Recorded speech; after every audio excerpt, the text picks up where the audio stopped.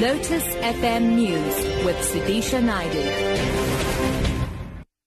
It's 7 o'clock. Good morning. Gauteng residents could soon experience water supply cuts during some periods of the day.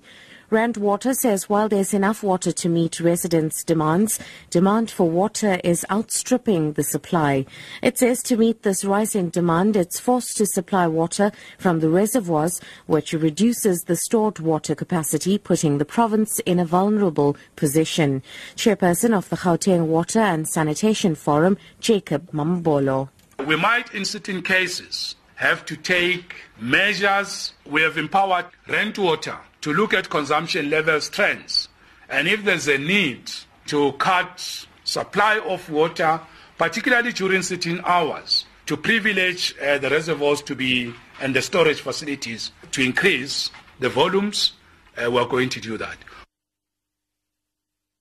Two Cape Town universities will remain closed due to violent student protests. The Cape Peninsula University of Technology has instructed all students to vacate university residences by no later than 4 o'clock tomorrow afternoon. Management says in a short statement the decision was taken in the light of ongoing protest action across its campuses.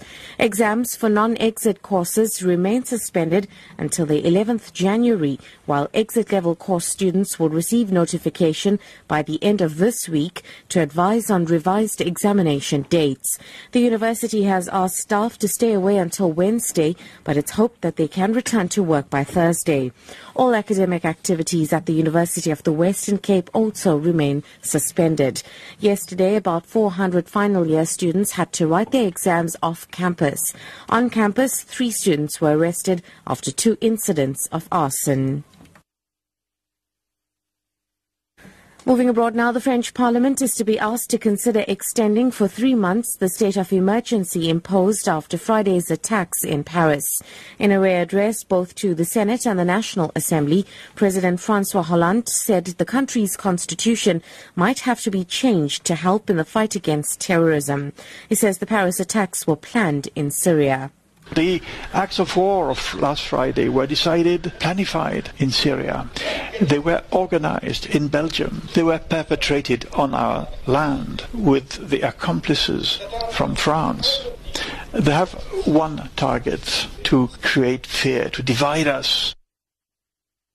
And finally, the World Meteorological Organization has issued a new warning of the El Niño weather pattern, which has already been linked to severe droughts and flooding throughout the world.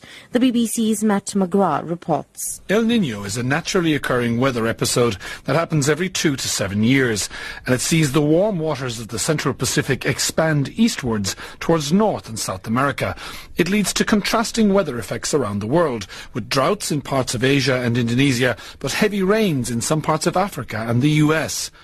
According to the WMO, this year's El Niño will be the strongest event since 1998 and is expected to be among the 3 most powerful ever recorded. Top story: Gauteng residents could soon experience water supply cuts during some periods of the day. For Lotus FM News, I'm SUDISHA Naidu. I'll be back at 7:30.